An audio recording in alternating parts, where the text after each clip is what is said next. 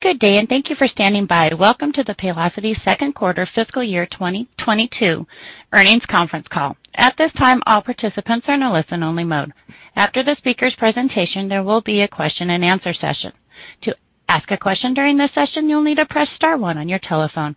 Please be advised that today's conference may be recorded. If you require any further assistance, please press star then zero. I would now like to hand the conference over to your host today, Ryan Glenn, Senior Vice President of Finance. Please go ahead. Good afternoon, and welcome to Paylocity's earnings results call for the second quarter of fiscal 22, which ended on December 31st, 2021. I'm Ryan Glenn, Senior Vice President of Finance, and joining me on the call today is Steve Beauchamp, CEO of Paylocity, and Toby Williams, CFO of Paylocity. Today, we will be discussing the results announced in our press release issued after the market closed. A webcast replay of this call will be available for the next 45 days on our website under the Investor Relations tab. Before beginning, we must caution you that today's remarks, including statements made during the question-and-answer session, contain forward-looking statements. These statements are subject to numerous important factors, risks, and uncertainties, which could cause actual results to differ from the results implied by these or other forward-looking statements. Also, these statements are based solely on the present information and are subject to risks and uncertainties that can cause actual results to differ materially from those results projected in the forward-looking statements. For additional information, please refer to our filings with the Securities and Exchange Commission for the risk factors contained therein and other disclosures. We do not undertake any duty to update any forward-looking statements.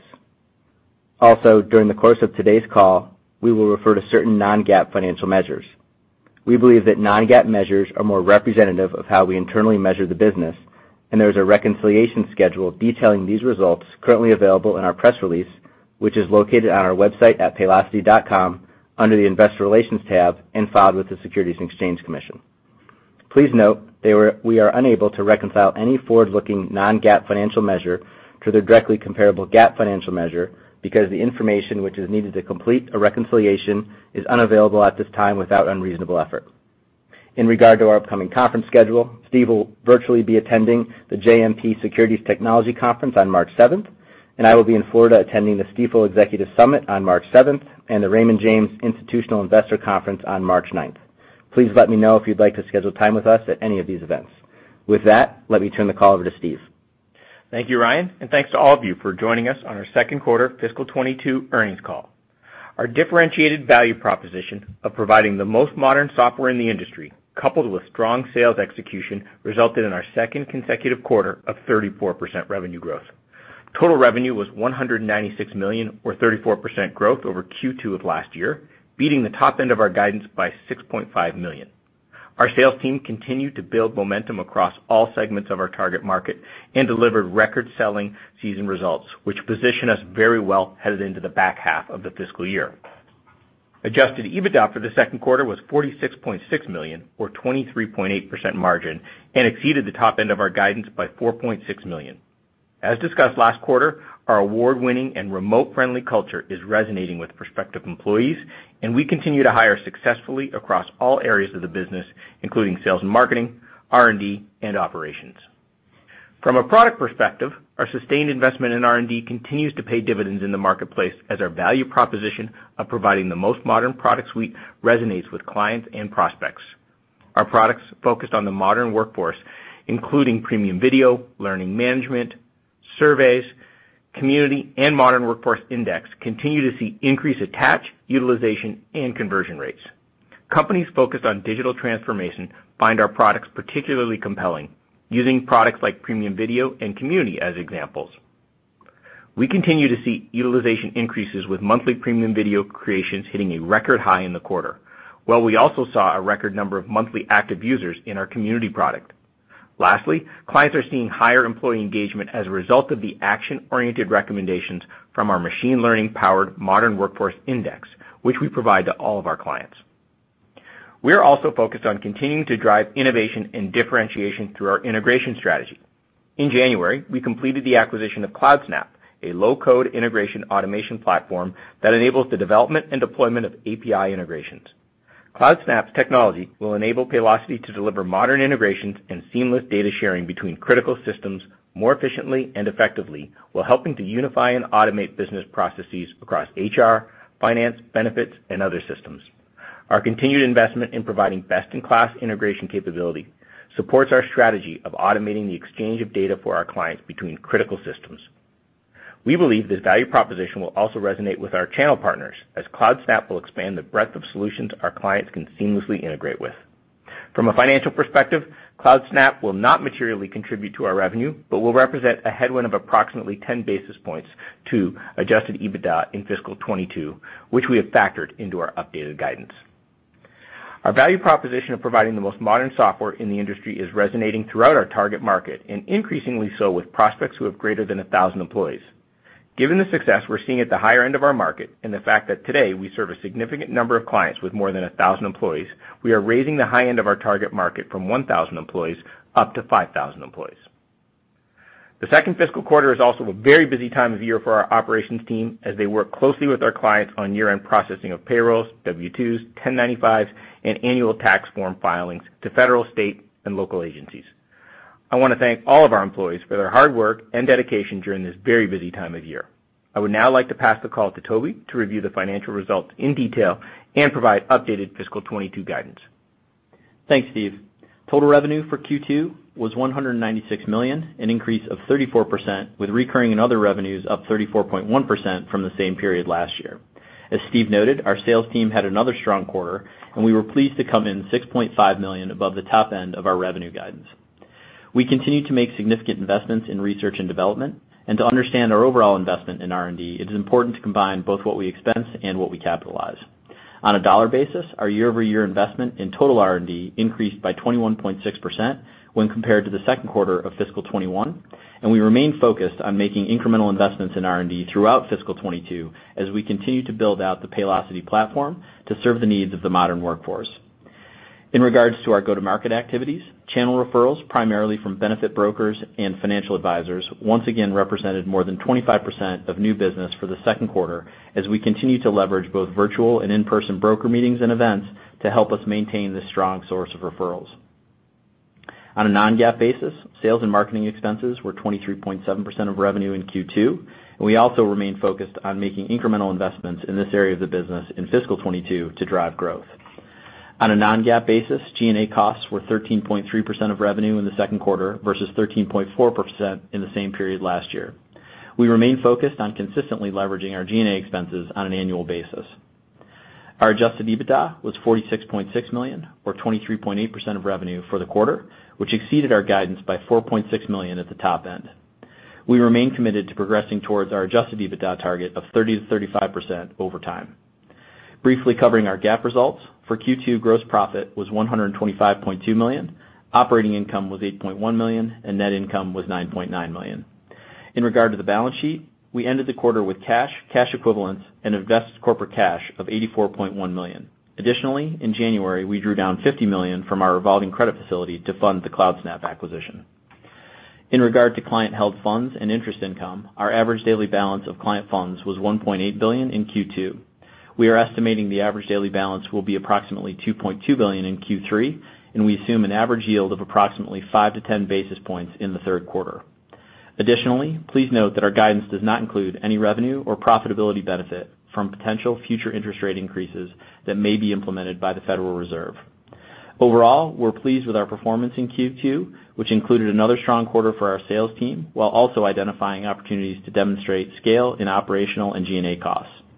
As Steve mentioned, we continue to see success in hiring across our business, including in key areas such as R&D, sales, marketing, and operations. We expect to continue investing in headcount across all areas of the business in the back half of the fiscal year to ensure we are well positioned to drive growth and scale the business. With that said, I'd like to provide our financial guidance for Q3 and full year fiscal 22. For the third quarter, total revenue is expected to be in the range of $239 million to $243 million, or approximately 30% growth over third quarter fiscal 21 total revenue. And adjusted EBITDA is expected to be in the range of $77 million to $80 million. And for full year fiscal 22, total revenue is expected to be in the range of $829 million to $834 million, or approximately 31% growth over fiscal 21. And adjusted EBITDA is expected to be in the range of $220 million to $224 million, implying an adjusted EBITDA margin of approximately 26.7% at the midpoint, and note that we are maintaining the margin percentage guidance despite the roughly 50 basis points of dilutive impact of Blue Marble and Cloudsnap. In conclusion, we are pleased with our Q2 results, and we're also pleased to raise fiscal 22 guidance to 31% revenue growth at the midpoint, which in combination with the adjusted EBITDA margin represented in our full year guide, puts us above the rule of 50 in fiscal 22. Operator, we're now ready for questions. Thank you. Thank you. As a reminder, to ask a question, you will need to press star 1 on your telephone. To withdraw your question, please press the pound key. Please stand by while we compile the Q&A roster. Our first question will come from Scott Berg with Needham & Co. Please go ahead. Hey, Steve and Toby. Congrats on a good quarter here. I guess, Steve, let's start with your comments about moving the top end of your target segment up to 5,000. Several years ago, you moved kind of down market to customers that were down to maybe 20. Now you're moving up market. I guess, how should we think about your pace of investments there? How prepared are you today versus this is something we should expect to be, I don't know, more on the come, 2 to 4 or 6 quarters from now? Help us kind of think through what that looks like for you.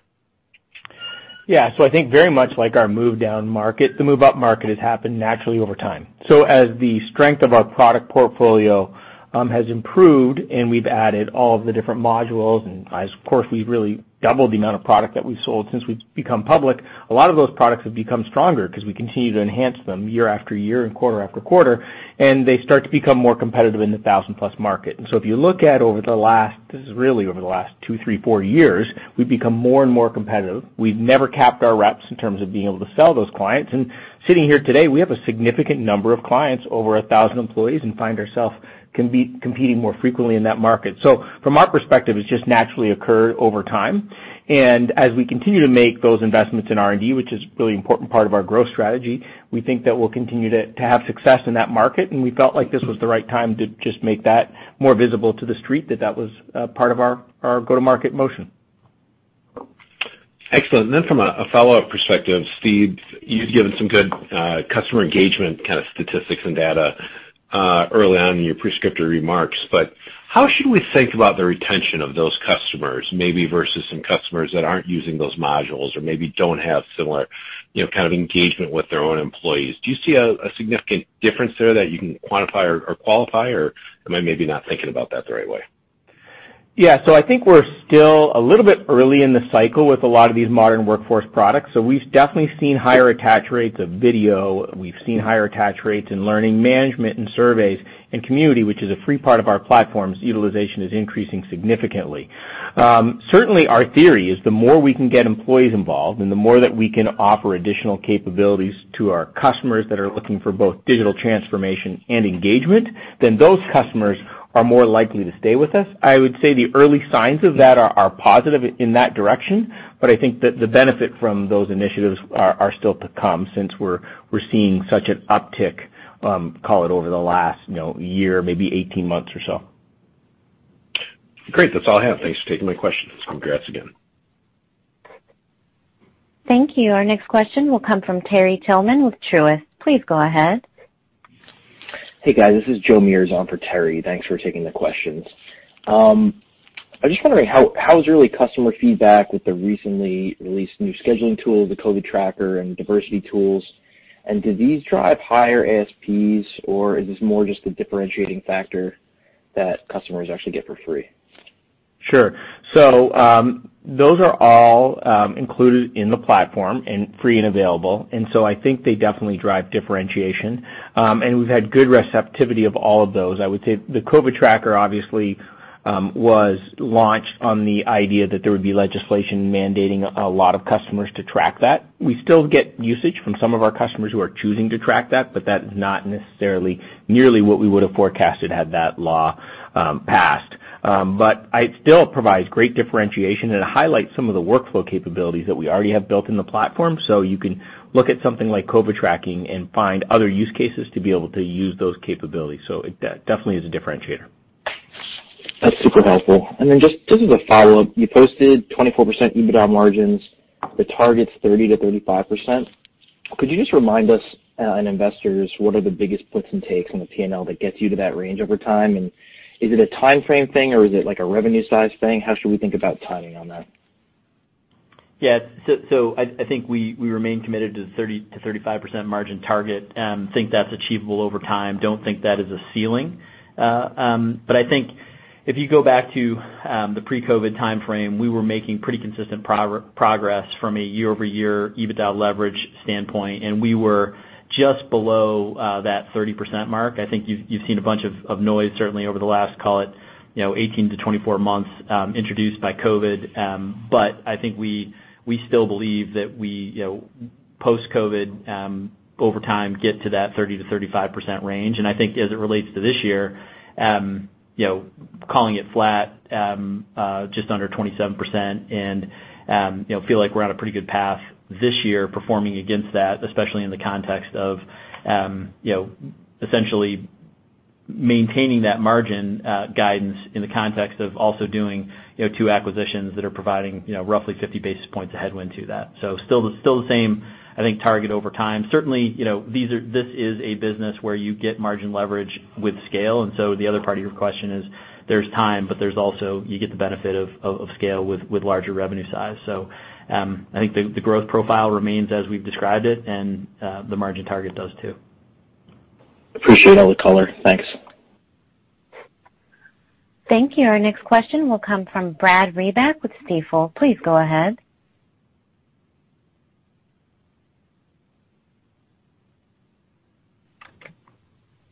I believe we've lost Brad. We'll go to Pat Walravens with JMP. Please go ahead. Oh, great. Thank you. And congratulations, you guys. Steve, 34, 34, 30. I mean, I know the comps are easy, but you've always sort of,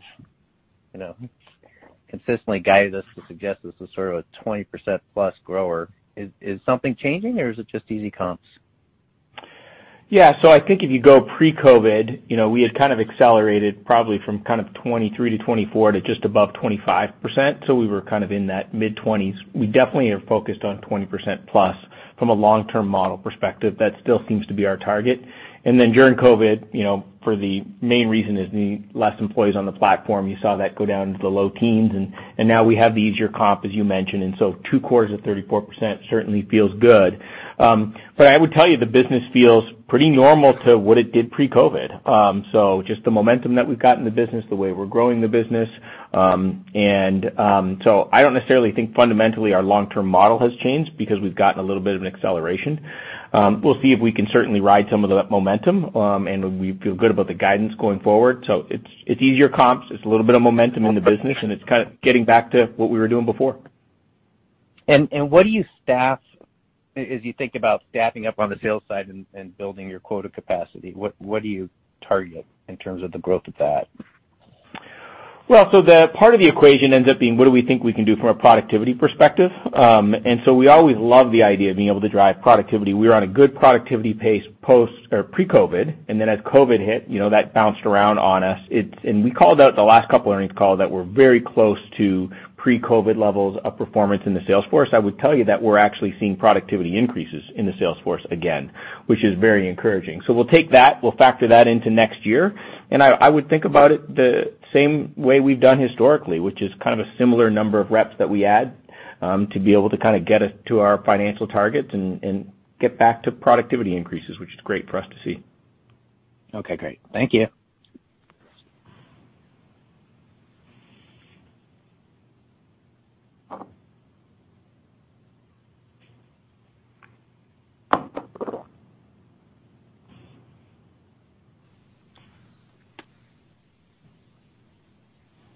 Do we have another question?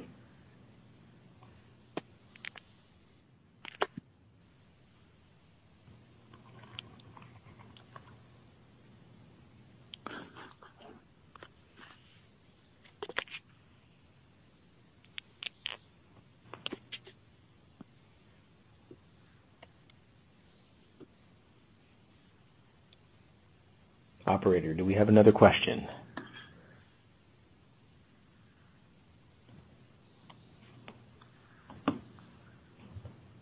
I think you just wait. We're just waiting to get somebody into the queue here. Should just be a second.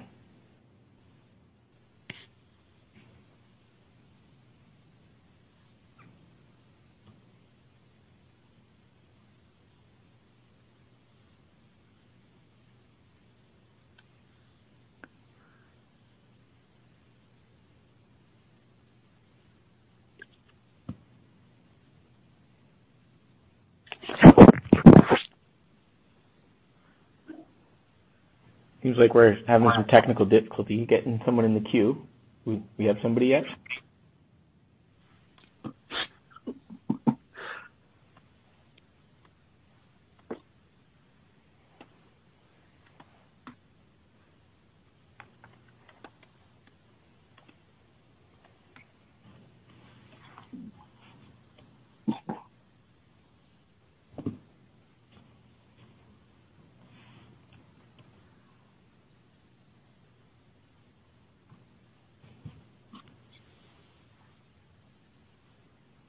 Well, we're definitely having some technical difficulties. We're going to have to dial back in, you think?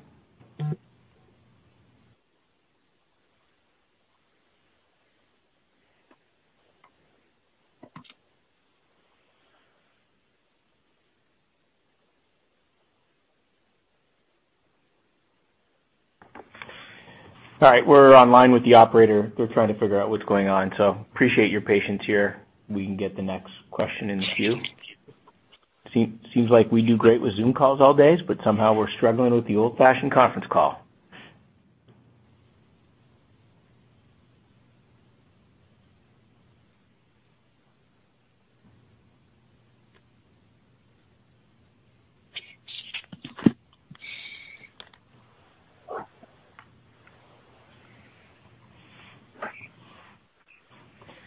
I did get a message from one of you. You can still hear me, so that's good. But we can't hear you, and we can't get somebody into the queue. So we're online with the operator, messaging back and forth, trying to figure it out. Toby, you have any stories you want to share while we're waiting for the next question? Well, we're sitting here in Schaumburg, and it has been a cold and snowy couple of days, so bearing out the blizzard that's been here.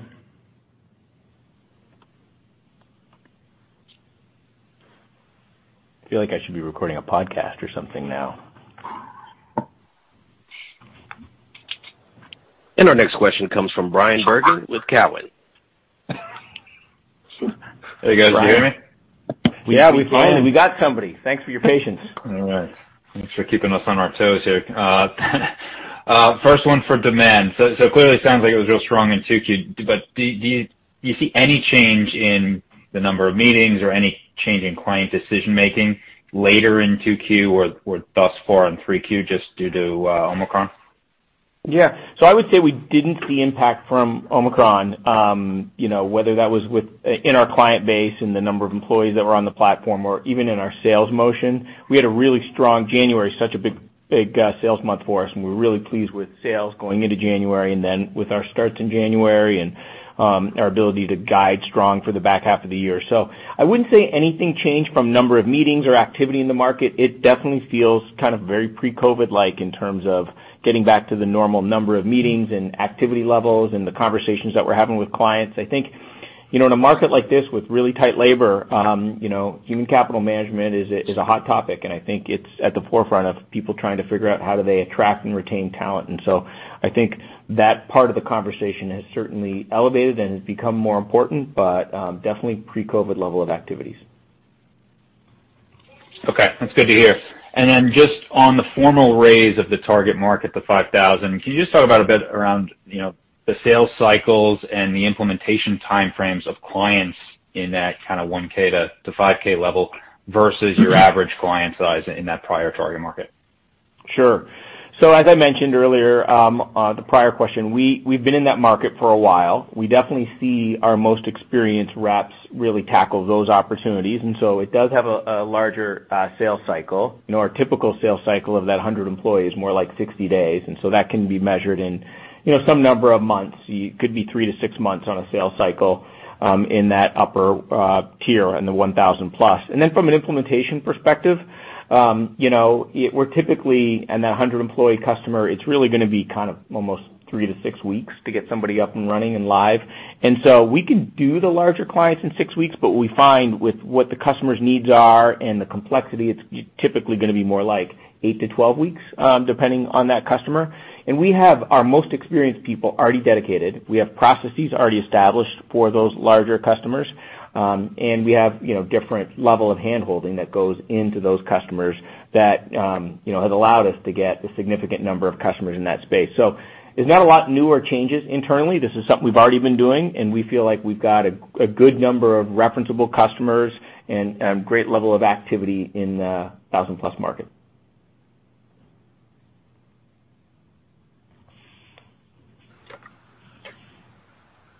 Thank you. Our next question will come from Matt Pfau with William Blair. Hey, guys. Thanks for taking my questions. Wanted to just follow up one more question on 1K plus customers. How much of the platform do those customers typically take relative to, say, your more average client with around 100 employees? And then, it seemed like some of your recent acquisitions like Blue Marble and even CloudSnap would be providing functionality that would probably be more important to customers on the larger end of your market. Is that sort of a deliberate motion, and do you continue to plan on making acquisitions to provide the functionality for that upper end of your market? Sure. What I would say is the newer that we've launched a product, then sometimes the more features we need to continue to add for those larger clients. And so something like recruiting that's now been in the market for several years becomes naturally more competitive in that 1,000-plus base. Learning management, something that we've released probably our latest HCM product, we continue to add features over time that will become even more competitive. And so you do see sometimes those 1,000-plus customers say, I've already got a solution for one of these components. I like the rest of your platform. I'm going to use the rest of your platform. So you are correct to say data integration becomes an important part of that element. So maybe a little bit less product adoption than the average size customer, but you also get a lot more employees, so you have a lot more volume. And we've seen the products, as we've improved them, we've seen those attach rates increase over time. And then I think the last part of your question was, does an acquisition like Blue Marble target the larger clients? It does. I mean, it's applicable. You've got customers with 100 employees that have customers in different countries. But yeah, it happens more frequently as you get a little bit larger. And so, acquisitions like this that we think can have benefit to the entire client base can sometimes skew a little bit to the upper end of the market. Okay. Great, guys. Appreciate it. Thank you. Our next question will come from Brad Reback with Stifel. Please go ahead.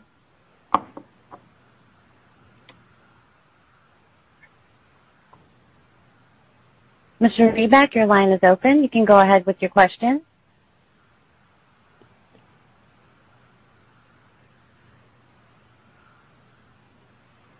Brad, I don't know if we want to hear your question. Somehow you're not able to kind of get through.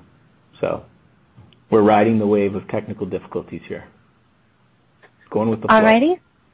We'll move on to Samad Samana with Jefferies. Please go ahead. Hi, great. Thank you. And guys, nice to see the strong results. I will channel my inner Brad Reback and ask the questions you might have been thinking about as well. So, Toby, first, I think we've dug into the operational side of moving to larger customers. But when I think about from your perspective as CFO, any change, or how do you think about the guidance philosophy, just given those customers may take longer to implement, or from bookings to revenue, or just obviously there's different maybe retention dynamics. Just how do you think about the revenue guidance as the upmarket progress ramps, and are you going to change the philosophy in any way? Yeah, I mean, our philosophy has been pretty consistent over time in terms of how we think about the business and how we guide quarter to quarter and year to year. And I don't see this move in particular as having an impact on our guidance philosophy or on how we think about or provide the guidance quarter to quarter, year to year as we go forward. I mean, one of the things I'd add to Steve's description of the move up market is if you think back to how we described down market initiatives 2-3 years ago, what we'd said was we'd been seeing a lot of traction there, and we adjusted the TAM from an external perspective to really just describe the traction that we were seeing. And I think it's very much the same case here with the upmarket move. I mean, I think we've been seeing that happen successfully. We've seen the traction, and I think this is a reflection just externally of what we've seen. So I don't think there's any significant change in terms of how we think about the operation of the business or how we think about the guidance philosophy, aside from some of the descriptions Steve gave in terms of probably have slightly longer cycle times on sales and slightly longer cycle times on implementation. But we've been seeing that, and we've been seeing that and seeing the traction over time. Great. Then maybe if I think about larger customers, at least in some pockets of software, you tend to have kind of a higher net revenue retention level, right? Just as you have more opportunities for cross-sell and upsell. Any early data from your larger cohorts or customers that if they generate a higher NRR versus maybe your core SMB base, or just anything that we can kind of anchor into to see how it's going to impact the model longer term?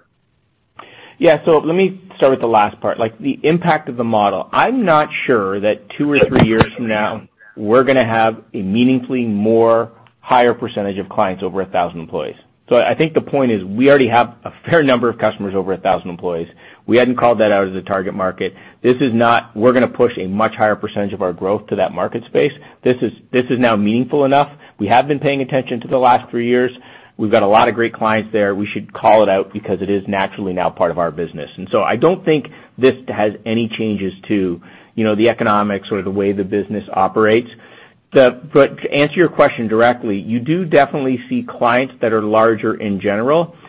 They have less of an out-of-business rate. And so therefore, because of the smaller out-of-business rate, you do see sometimes higher both kind of net dollar retentions, and they have a propensity to buy more products. So if you got great products that you're introducing, you're selling back to the client base, then as the client gets a little bit larger, their needs get more complex, they're more likely to buy it. So we love those customers. We've got a lot of them, and we think that there's a great opportunity to serve even more of them over time.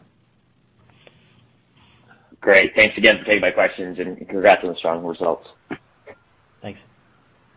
Thank you. Our next question will come from Brian Peterson with Raymond James. Please go ahead. Hey guys, this is Chase Donovan on for Brian. Congrats on the great quarter. Just one from us.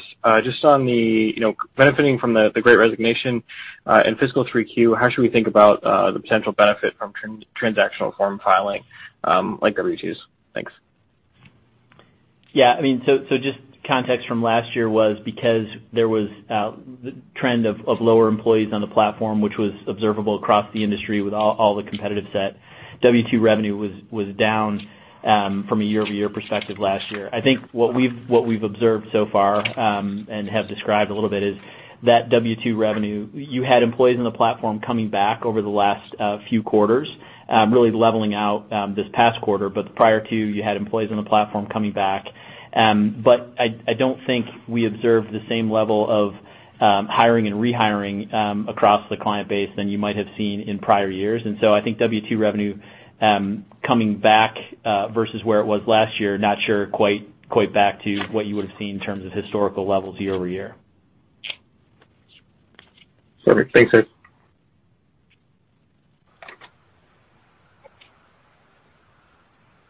Thank you. Our next question will come from Mark Marcon with Baird. Please go ahead. Hey, good afternoon, and let me add my congratulations.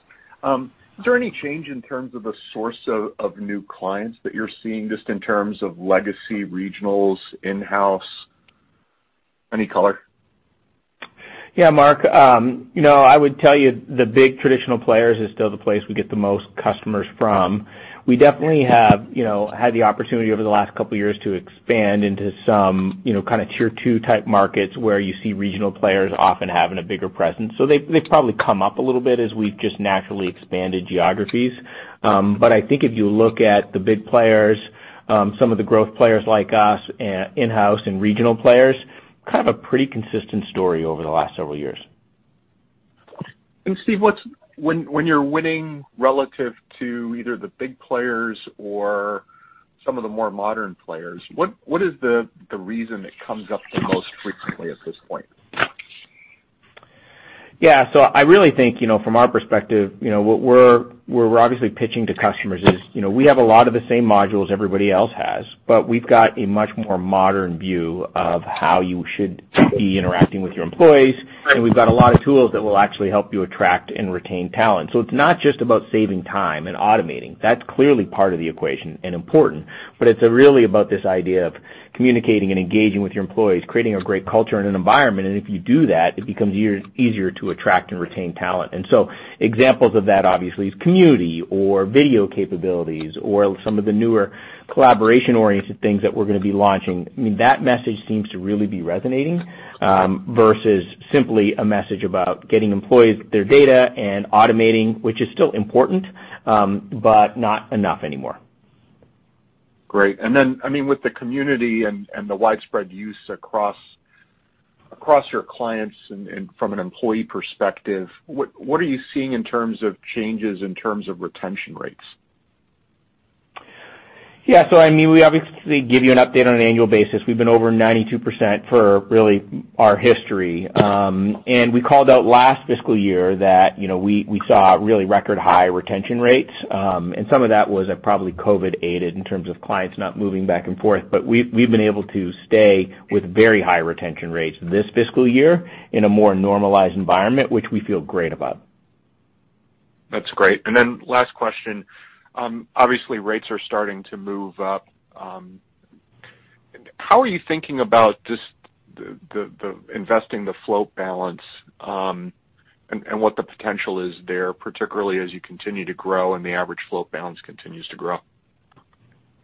Yeah. So, I mean, historically, we've had a very small portion of what we hold from a client funds perspective invested outside of just overnight bank. And, we continue to look at that as the rate environment changes. Obviously, to the extent that we do see rate increases come from the Fed, that'll be a tailwind for us from both a revenue and from a profitability perspective, depending on the magnitude of those rates, obviously the magnitude of the tailwind. But I think the first thing is to see what a rate increase looks like, and then second thing is, that takes a little bit of time to come through to us, and then there's always discussions around how much of that we actually end up receiving. So I think to the extent we see rate hikes coming at us, that'll be a tailwind for us, and then it's just a question of the magnitude and the timing.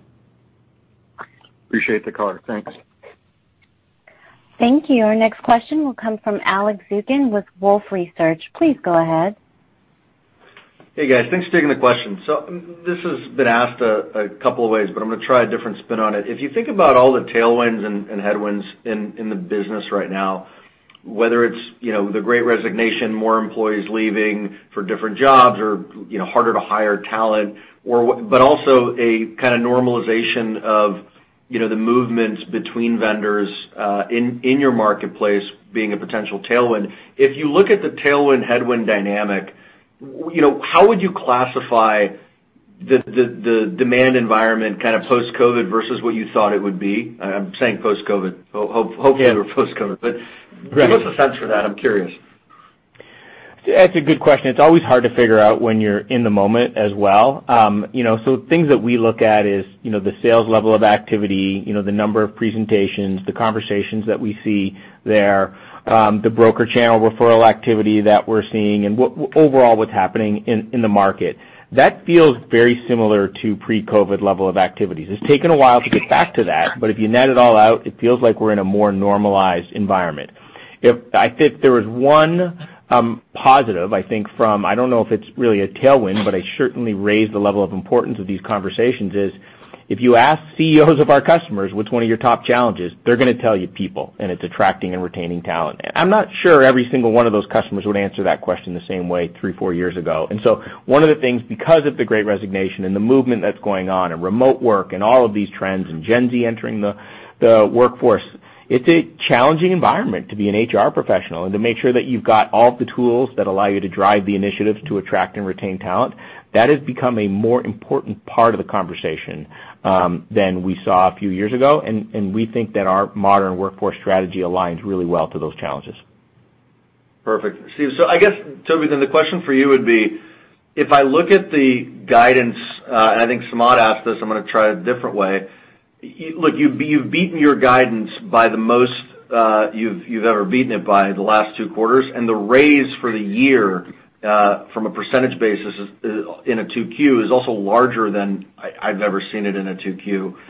So is it something that's surprising you? Have you changed to be more conservative in kind of the methodology? Just what is leading to this larger variance dynamic, which is great, by the way. Not sure you should change it, but I'm just curious what's driving that. Well, I think you've just got to ground in some of the moving pieces that we've had that are still providing impact to the business. So I think you used the phrase sort of post-COVID. Maybe we are, maybe we're not, but the recency of being in the depths of that, we're seeing tailwind from, I think, to easy comps over these last 2 quarters, and so you've also seen employees on the platform coming back, and I think there's nothing that's changed about our guidance philosophy. I think we've taken the same philosophy. You've just got, I guess to the question that you asked, Steve, you've got headwinds and tailwinds that we've been estimating sort of best you can with a consistent philosophy and consistent sort of method of estimating. I think you get through some of those and you start to get into next fiscal year, and I think one would hope that you have a more normalized environment, but I think this fiscal year we are still living in an environment where the puts and takes of COVID over the last 24 months, you don't have a perfect crystal ball in your ability to estimate. I think to some of the earlier questions, though, the things that we are seeing are the demand environment returning to a pre-COVID level. We're seeing employees on the platform return to a pre-COVID level. We're seeing the levels of Salesforce productivity return to pre-COVID levels. And so I think overall, when we came into the pandemic, what we had said was we were going to try and drive things such that when we came out of the pandemic, we'd return to the same level of momentum that we were seeing coming into it. And I think we're starting to see that come through. Perfect. And I guess maybe just to sneak in one final one. If I think about employment trends in general, I think before you had talked about how you thought about employment trends being a general tailwind in terms of revenue for growth for the year. With respect to what you're seeing out of the current employment reports, trends, and even the data out of your own system, is there any updated thoughts to how to think about employment trends, both for this year, but even maybe a longer term, given what we're seeing in the market? Yeah, so I would say, prior to this pandemic and obviously, huge cycles that we've gone through, it was actually, reasonably predictable. So what you would see is if you've got a growth GDP environment, and obviously we were in kind of a lower growth environment for a lot of years. So if you see GDP growing at a couple percentage points or 2 or 3 percentage points, employees on the platform would grow something less than that. It would grow a little bit. It would provide a little bit of tailwind. And then I've lived through a couple recessions in this business myself as well, and you typically would see the employees on the platform do the same thing the other way, which is, you would then start to see them decline. But it would never be right on GDP, but it would be a little bit less than GDP on both sides of the equation. Much harder to predict right now. I mean, that's the reality of it, and I think that's part of what Toby said before, which is, predicting employees on the platform has been more challenging. I have to think that over time, it probably returns to a similar dynamic when we get to kind of less variability in those numbers. But that's the way we try to plan it. We try to be conservative in terms of what we're seeing today, not plan for increases into the future. But I don't think there's a lot left in that tank anyways. So we feel like we've gotten a lot of that benefit over the last probably, certainly 4 quarters. Perfect. Well, congratulations, guys. Just another awesome quarter. Thank you. Thank you. Our next question will come from Daniel Jester with BMO Capital Markets. Great. Thanks for taking my question. I want to go back to the Modern Workforce apps. We talked about it a couple times so far. I guess who's driving that engagement? Is that clients that have joined in the last year and change, or is that you're seeing that kind of more broadly across the whole platform? And I guess maybe to expand on that, are you doing anything different to push those back into the base relative to other products you released? Yeah, it's a good question. Right now we're seeing it being driven by both. And so the newer clients, because they're going through the sales process and they're feeling this pressure in the marketplace and they're looking at our solution, they definitely want to leverage these types of tools, and they're more active in terms of getting on, set up with Community, launching announcements, using things like video, and then just getting engaged with their employees earlier in the implementation cycle. So we definitely see January starts actually using Community in January, which if you go back a couple years ago, we didn't see as much of that occurring. Now, there's a lot more features in there, so that's certainly part of the equation. The other thing is, we've definitely taken this kind of best practice approach back to our customers and said to them, listen, we've got some ideas in terms of how you can engage with your employees differently. We do that a lot through this Modern Workforce Index, which allows us to score customers in the same industry based off how engaged their employees are, and we actually tell them how they're doing versus the customers who are retaining employees and growing faster than them. And then we have a recommendation engine with machine learning technology behind that is surfacing the recommendations that we think can move the needle. And so that is a relatively new feature that we've added. And so we've been driving activity levels over the last 6 months, higher activity levels into MWI, and I think that's probably been one of the bigger contributors in seeing our existing clients use more community features or even use things like surveys and learning.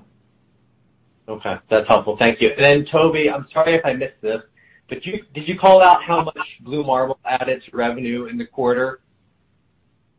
We didn't. I think we had initially characterized that as less than 2% of overall revenue for the year, and so that was the characterization we provided. Okay, and performance in the quarter was consistent with that? Yes. Okay, great. Thank you very much. Thank you. Thank you. Our next question will come from Robert Simmons with D.A. Davidson. Please go ahead. Hi, thanks for taking the questions. Can you talk about what you're seeing in terms of the wage inflation, both in terms of customers where it's potentially boosting your float balances and thus float revenue, and then also for your own hires potentially impacting margins? The question didn't come through clearly. I think I heard the first part was around what's driving, I think, float balances. And so we saw about $1.8 billion in average daily balance in the quarter. We had provided the guidance of being around $2.2 billion for Q3, and I think typically what you see is the Q3 float balance is higher. And I think in terms of sequential quarter-to-quarter change, pretty much in line with what we would have seen in other years, and nothing different from a seasonality perspective. Sorry if that was best attempt at what we heard come through on the question. Sorry, I was actually asking about wage inflation that's impacted both on the float and then also on your own margins. Oh, yeah. So I think wage inflation doesn't have a big impact to our business realistically, because it can ultimately allow us to have, a little bit more float. The float happens more on the tax side. There's some float in direct deposit, but, then the wage inflation then translates to a smaller percentage of taxes that you hold for a period of time. And then obviously with rates where they are right now, it doesn't have a very meaningful impact to our business. Now, as rates increase, that starts to be more material, but still, in the big scheme of things, it's relatively small. Got it. And then how would you characterize the competitive field up market above 1,000 versus the lower end of your range and the middle of your range? Well, I think from a competitive set perspective, depending on how high you go, you may see a slightly different competitive set. But I think we would have described the competitive dynamics sort of in that 1,000-employee market as, usual suspects you might see in other deals. You might see ADP, you might see, UKG or formerly Ultimate there. You go up a little higher, you might see somebody like a Ceridian, and I think those are, a Paycom would be there. I mean, I think those are the names that you would see most frequently at sort of the upper end of our market as we would have described it previously, around 1,000 employees. And I think generally speaking, same competitive dynamics that I just described in that 1,000 to 5,000 segment. Got it. Great. Thank you very much. Thank you. Our next question will come from Siti Panigrahi with Mizuho. Please go ahead. Thanks for taking my question. Most of my questions are asked. Just want to ask about this CloudSnap acquisition. I understand the need for the data integration side, but wondering what's the rationale behind that data integration to be owned by HR department? Any comment would be helpful. Yeah, so I would put this into, a category of if this could really accelerate our strategy that we already have from a data integration perspective. So our clients come to us today, and they ask us to integrate with a wide variety of systems. Some of those systems actually power our broker referral channel, so they can be benefit systems, they can be 401k systems. Other times, it's financial systems like getting the general ledger data back into their GL system, so on and so forth. So we have hundreds and hundreds of integration partners that we integrate with today. What CloudSnap really does is really take more of a low-code automated approach towards these integrations. And so, we can imagine that leveraging their capabilities to provide a much more modern experience, clearly API-driven, real-time, and then the whole configuration time, when you're using their tools can shrink dramatically, and the transparency that we can give the customers. So I wouldn't think about it as like a different business segment that we're going to go after, but technology that can kind of power our existing integration strategy and have an impact to the type of value that we're offering both our customers and our partners. Thanks for that color. Thank you. Our next question will come from Arvind Ramnani with Piper Sandler. Please go ahead. Hi. Thanks for taking my question. Just a couple of quick ones. I want to ask from a competitive dynamic perspective, do you take away business from some of the legacy PEO providers, or are you mostly taking business away from the legacy payroll providers? Yeah, so, the PEO market isn't one that we compete with a lot. It does happen. I think that would be a very small percentage. You typically see PEOs being the most popular as customers are kind of in that growth stage, and so, 20, 30, 40 employees. There are clearly clients that use a PEO that are larger and smaller than that, but that's at least where we see it most commonly. And so sometimes somebody might be exiting a PEO and coming onto our platform.